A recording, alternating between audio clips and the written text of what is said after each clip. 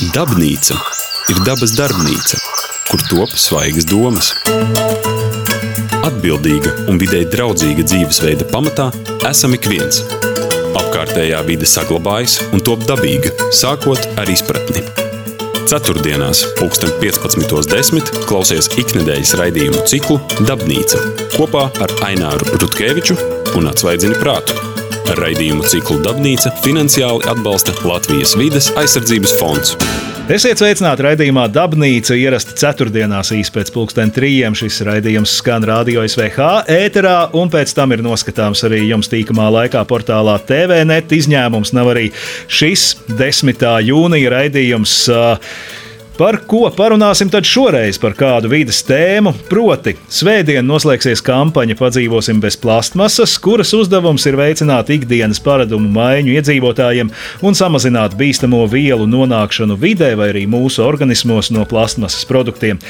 Tad, lai runātu par to, cik bīstami tie ir un kādas alternatīvas ir iespējams izvēlēties cilvēkiem, uz sarunu esmu aicinājis Baltijas vides fóruma projektu koordinātori un vides eksperti Līgu Pakalnu. Labdien! Labdien!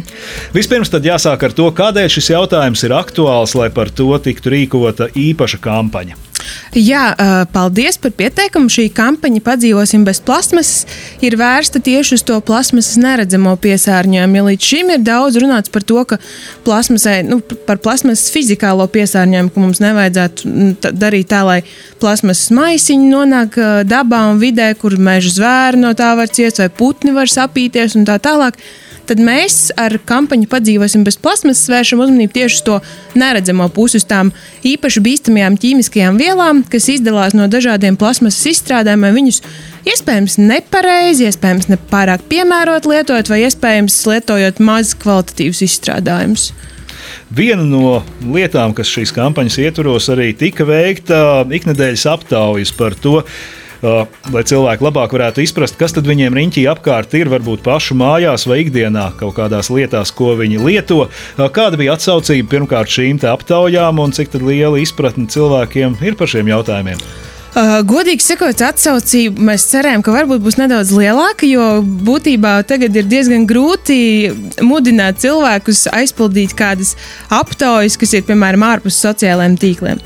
Atsaucība, ceram, ka vēl pievienosies, tā kā aicinu arī pārējos sekot mūsu sociālajiem tīkliem un arī mājaslapā padomāpirmspērs.lv, bet skaidrs, ka šī ir aktuāla problēma, jo šī izpratne, viņa veidojas, viņa ir procesā, šie jautājumi ir gana komplicēti, lai tādam ikdienas patērētājam, mums ir daudziem dažādas ikdienas problēmas, un šīs tēmas par īpaši bīstamajām ķīmiskajām vielām pat speciālistiem reizēm nav viegli, tā teikt, ar to saskarties un to pilnībā izprast, tāpēc mēs cenšamies ar kampaņu arī piedāvāt tādus praktiskus alternatīvu padomus, kā tiešām samazināt šo patēriņu, vai lietot vairāk kārt lietojumus traukus, varbūt stikla iepakojumu. Noteikti pilnīgi drošs variants ir lietot dabīgu materiālu izstrādājumus, piemēram, gan apģērbā un tekstilā, gan arī, piemēram, mājsaimniecības precēs, jo mums mājās ir ārkārtīgi daudz lietu un ārkārtīgi daudz no tām ir no plastmasas. Tā kā šie iedzīvotāju paradumu novērtēšana, viņa nav vienkārši, jo paradumu mums ir daudz un dažādi, un skaidrs, ka viņi arī nav vienkārši mainīt, jo tur ir jābūt kaut kādam ļoti spēcīgam stimulam, vai tas ir ekonomisks, kur var saredzēt šo ekonomisko iegūmu. Piemēram, šogad, cik dzirdēju, Rīgas doma plāno ielu tirgotājiem aicināt, bet noteikti, ka viņiem ir jānorāda, kāda ir iepakojuma cena, ja tiek ņemts šis vienreiz lietojamais iepakojums, kurš vairs nevar būt no vienreiz lietojamās plasmas, bet no alternatīviem materiāliem. Tad, piemēram, šāds mudinājums jau ir ļoti konkrēts ekonomisks rīks, kur iedzīvotājs var novērtēt, ka es nāku, piemēram, pie šī tirgotāja 10 reizes, un ja es nāku ar savu kastīti vai ar savu burciņu, tad es varu ietaupīt, pieņemsim, 3 eiro. Un tā kā šī paraduma maiņa, protams, viņa nenotiek pati no sevis. Tur ir jābūt vai nu šiem piesardzībai, vai kādiem ekonomiskajiem vai veselības aspektiem. Tas ir diezgan izaicinošs patiesībā jautājums. Ja mēs par tiem veselības aspektiem parunājam vairāk, tad dažās grupās var sadalīt, piemēram, tos plastmasas produktus. Viens no tiem ir iepakojums, pārtikas produktu iepakojums. Kas tur ir bīstams vai var būt bīstams tajā visā un kā cilvēkiem atpazīt to? Ar pārtikas produktu iepakojumu ir tā, ka salīdzinot, piemēram, ar pārējām tēmām, kam mēs pieskaramies kampaņas ietvaros, kas ir tekstils, mājasemniecības preces, rotaļlietas, sporta un aktīvās atpūtas preces, pārtikas iepakojumiem ir atsevišķs regulējums, kas ir jau stingrāks par tiem pārējiem un ir stingrākas prasības. Riskantā grupa ir šie tieši vienreiz lietojamie trauki, kuri, paldies Dievam, jau tiek mazināti un viņi tos sāk izskaust. Tieši tā arī Saeima ir atbalstījuši šo likuma projektu. Un tieši šīs reakcija notiek, kad plasmas tiek karsēta. Tas, ko mēs vēršam uzmanību, ka nav ieteicams likt vai karstu vai ļoti taukainu neļļainu ēdienu plasmas traukos, jo tur var rasties šī reakcija, un ja ir kādas īpaši bīstamās ķīmiskās vielas, tad viņas var nonākt ēdienā. Arī Zero Waste Latvija bija pagājušā gada beigās labs pētījums plasmas zem lupas, kur tika asins analīžu un, man liekas, arī urīna analīžu parauga analizēt arī Latvijā sabiedrībā zināmiem cilvēkiem. Un tad būtībā tur var šie arī ftalātu daudzums asinīs, viņš var ļoti mainīties atkarībā no tā, vai, piemēram, ir pasūtīts ēdiens kādā no ēdienu piegādes servisiem, ko mēs ļoti izmantojam daudz, un, protams, ka ikdienā tas ir daudz vieglāk, bet ja šis ēdiens tiek piegādāts, piemēram, šajos plasmasīgajos traukos, dažiem ir arī papīra alternatīvas, tas ir mazliet citādāk, bet tieši šajos plasmasīgajos, kad, ja ir bijis kontakts ar kaut ko tādu, tad asinsritē var nonākt vielas, un arī šīs analīzes parādīja, ka tas, protams, summējas no dažādiem faktoriem. Tiem visiem pētījumā iesaistītiem cilvēkiem ir dažādi ikdiena, dažādi paradumi, daži no viņiem jau ļoti sekotam līdzi, un līdz ar to viņi arī paši bija, kuri tīpaši pie tā piedomā, viņiem bija diezgan liels šoks, ka viņiem arī bija tās īpaši bīstamās ķīmiskās vielas, kas jau mums summējas ikdienā no dažādiem avotiem, ne tikai no pārtikas, bet arī no pārtikas tieši no šiem vienreiz lietojamiem traukiem. Vēl viena grupa ir bērnu rotaļlietas. Šķiet, tur jau gan nedrīkstētu pieļaut tirdzniecību ar jebkādām bīstamām vielām, vai tā būtu plastmasā vai jebkādā citā izstrādājumā, kas saturētu ko tādu, bet laikam realitāte ir bišķi skarbāka. Realitāte ir tā, ka patiesībā šķirojot savas mantu kastes, būtu jāpievērš uzmanību, lai tur nav līdz 2007. gadam ražotas plasmasas lietas, jo Eiropas Savienība 2000 rotaļlietas jāmet ārā. Vai jāmet ārā, vai kādas ģimenes relikvijas tad jātur plauktā, kur viņas, protams, kad emocionālā vērtība, mēs negribētu šo kampaņu aicināt visu izmēst ārā, un tas arī nav zaļi. Ir jāpārskata šīs lietas, un tad jāpieņem lēmumu, bet, protams, ka izmēst tagad visu un pirkt visu pa jaunam arī nav pārāk vidē un arī makam draudzīgi. Jo, tad pie tā 2007. Jā, pie 2007. gada, no šī gada Eiropas Savienība pieņēma ftalātu direktīvu, kas aizliedza bērnu precēs un rotaļlietās lietot šos ftalātus, kas ir kategorizēti kā īpaši bīstamā ķīmiskā viela. Īsts precizējošs jautājums, ar ko tā ir bīstama, kādu ļaunumu veselībai var nodarīt? Tā nodara ļaunumu hormonālajai un reproduktīvai sistēmai, un tā ietilpst, tā ir viena no šīm ķīmiskajām vielām, kas var ietekmēt šos organismu procesus, un ir arī vēl citas vielas, kurām ir atkal kancerogēna iedarbība, un ar šiem pētījumiem ir sarežģīti, jo šīs ietekmes uz veselību vienkopus novērtēt nav tik viegli, jo mums katram ir ļoti dažādi faktori, kur mēs to gūstam. Bet par šo ftalātu direktīvu, uz Eiropas tirgū nedrīkstētu būt un nedrīkstētu tikt ražotas šādas rotaļlietas ar šiem ftalātiem, kuru sastāvā ir ftalāti un kuri var izdalīties. Praksē ir tā, ka arī patērētāju tiesību aizsardzības centrs katru gadu vērš uzmanību tieši uz dažādām bērnu precēm un, diemžēl, konstatē arī šīs īpaši bīstamās ķīmiskās vielas, kas lielākoties ir no trešajām pasaules valstīm, no turienes ievestajām precēm, kaut gan uz viņiem attiec arī tas regulējums, ja viņi grib būt Eiropas tirgū, bet, diemžēl, realitāte, kā jūs minējāt, ir nedaudz cita.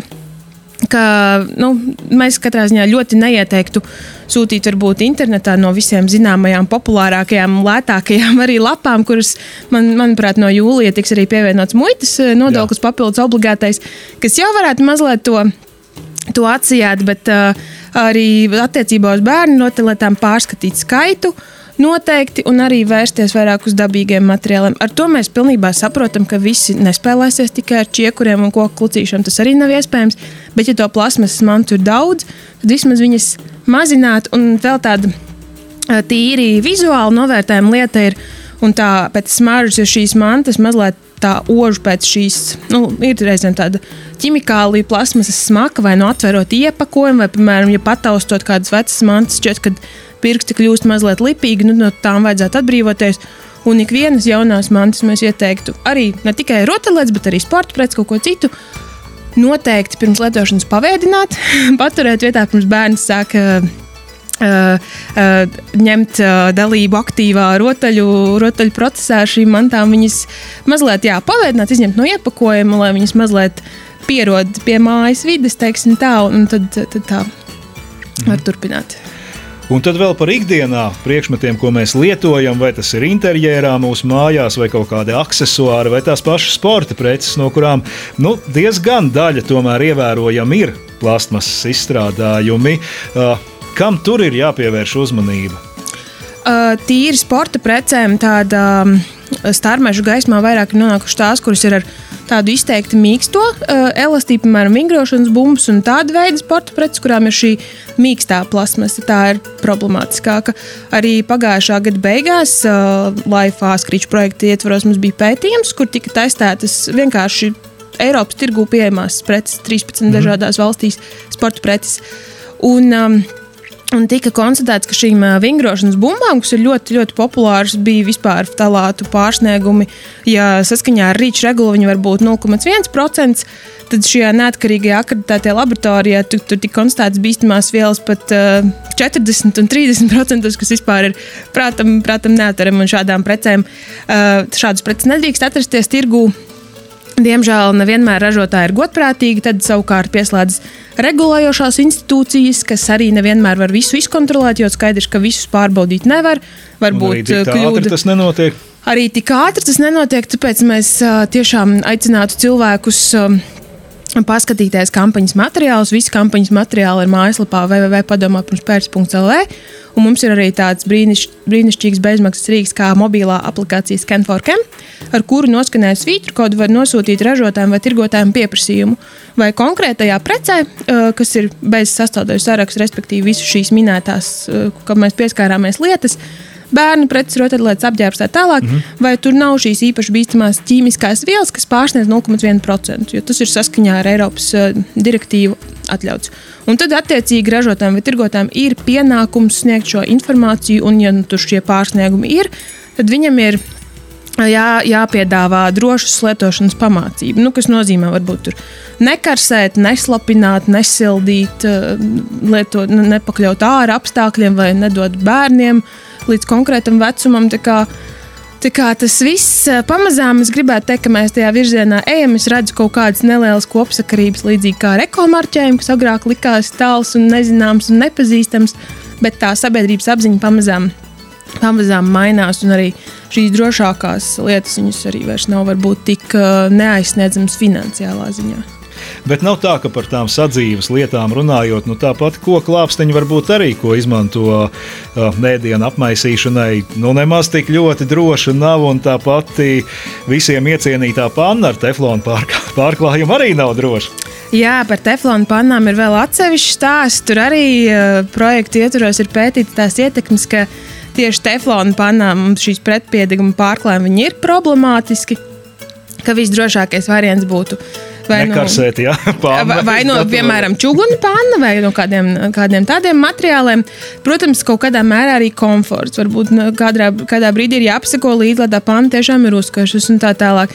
Bet patiesībā, diemžēl, mums ir ļoti, ļoti daudz tādu lietu. Pat attiecībā par virtuves lāpstiņām es ieteiktu pirkt veikalos, kur tiešām ir pārtikā lietošanai paredzētas preces, jo mums ir bijuši arī precedenti, kad, piemēram, arī tajā pašā internetā ir sūtītas lāpstiņas šādas no arī trešajām pasaules valstīm, un pārtikas veterinārais dienests ir atzīst, ka tādas nevar lietot, piemēram, ēdienu gatavošanā. Tā kā vēl, kas ir svarīgi iegādāties preces, ko mēs arī uzsveram, vai var labi saprast, kas ir ražotājs un kur ir ražots. Jo šī informācija ir kaut kur ļoti tālu nobēdzināta, vai, nevajadzētu būt tā, ka viņa nav atrodama, bet ka viņa ir ļoti grūti viņu tad mēs ieteiktu izvēlēties varbūt tādu, kur tas ir droši uzrakstīts, un vēl labāk, ja ir iespējams kāds klientu atbalsts vai kaut kas tāds. Otra lieta, protams, ir, piemēram, amatnieku tirdziņi, kas ir arī kaut kas cits. Tur nebūs svītru kodu, tas ir vietējais ražojums, un tad, tas arī ir kā variants. Protams, tas ir atkarīgs ar kādiem materiāliem tiek apstrādāts, piemēram, šīs lāpstiņas vai karotes, bet to jau var pajautāt arī uz vietas. Pārsvarā tas ir ar eļļām vai ar kaut ko tādu dabiskāku, un tad tas nav tik iftīgs. Un tad vēl, kas ir tas marķējums, uz kuru vajadzētu skatīties, piemēram, izvēloties preces, ja tās ir no plastmasas šajā gadījumā par to runājot. Ir kāds Eiropas marķējums, kuram ir jābūt uzrādītam, lai varētu atbilst Eiropas tirgumu. Ja to vilto, tad tā ir cita lieta. Tīri par plasmasas marķējumu es par tādu Eiropas nevarēšu pateikt. Es zinu, ka ir šie plasmasas kodi. Un katrs kods norāda to, kam šī plasmasa ir paredzēta kādai lietošanai, respektīvi, vai viņa ir pārtikā, vai viņu var sasaldēt, vai tas ir vairāk tādai sausu produktu uzglabāšanai. Pēc šiem kodiem var orientēties, bet nevienmēr viņi ir varbūt labi saredzami, un arī pēc šiem kodiem tad attiecīgi var arī skatīties, kā šo plasmasu pareizi sašķirot. Ja mēs runājam vispār par marķējumiem, tad pilnīgi noteikti drošākas ir tās un drošas ir tās preces, kuras ir ar kāda veida ekomarķējumu. Jo tur ir gan augstas prasības, tur nevar būt nekādas īpaši bīstamās ķīmiskās vielas klāt, tām var droši uzticēties. Tas attiecas gan uz apģērbu, kur ir arī šie ilgtspējīgo materiālu un ilgtspējīgi apstrādāt materiālu marķējumi, gan arī uz rotaļlietām, jo ir arī eko-certificētas rotaļlietas. Un tas būtu tāds pavisam drošs, pēc kā noteikti var vadīties. Un vēl sarunas nobeigumā, ņemot vērā, ka es saprotu, šo te vilcienu sāk tagad pamazām kustināt arī Latvijā, lai cilvēku apziņu mainītu. Kādas ir nākamās aktivitātes, varbūt jau plānotas? Šīs kampaņas beigām, kas jau svētdien noslēgsies? Jā, mēs noteikti turpināsim šo patērētāju informēšanu. Vērsīsimies plānojam arī tieši šīs mobilās aplikācijas projekta ietvaros Scan4Chem sadarboties arī ar tirgotājiem un uzņēmējiem, aicināt viņus pievienoties arī šai datubāzē, sniegt informāciju un arī mudināt patērētājus izvēlēties zaļu, jo bieži vien tirgotāji saka, ka nav pieprasījums no sabiedrības. Tad mūsu uzdevums ir veicināt un mudināt sabiedrību veidot šo pieprasījumu, šo ilgtspējīgo, jo tas ir ļoti liela analoģija, šie eko-certificēti, piemēram, mazgāšanas līdzekļi.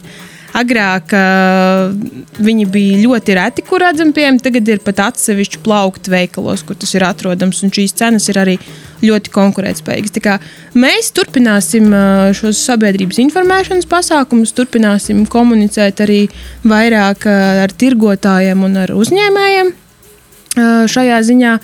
Un cerēsim uz sabiedrības atsaucību un varbūt tiksimies vēl kādā sarunā.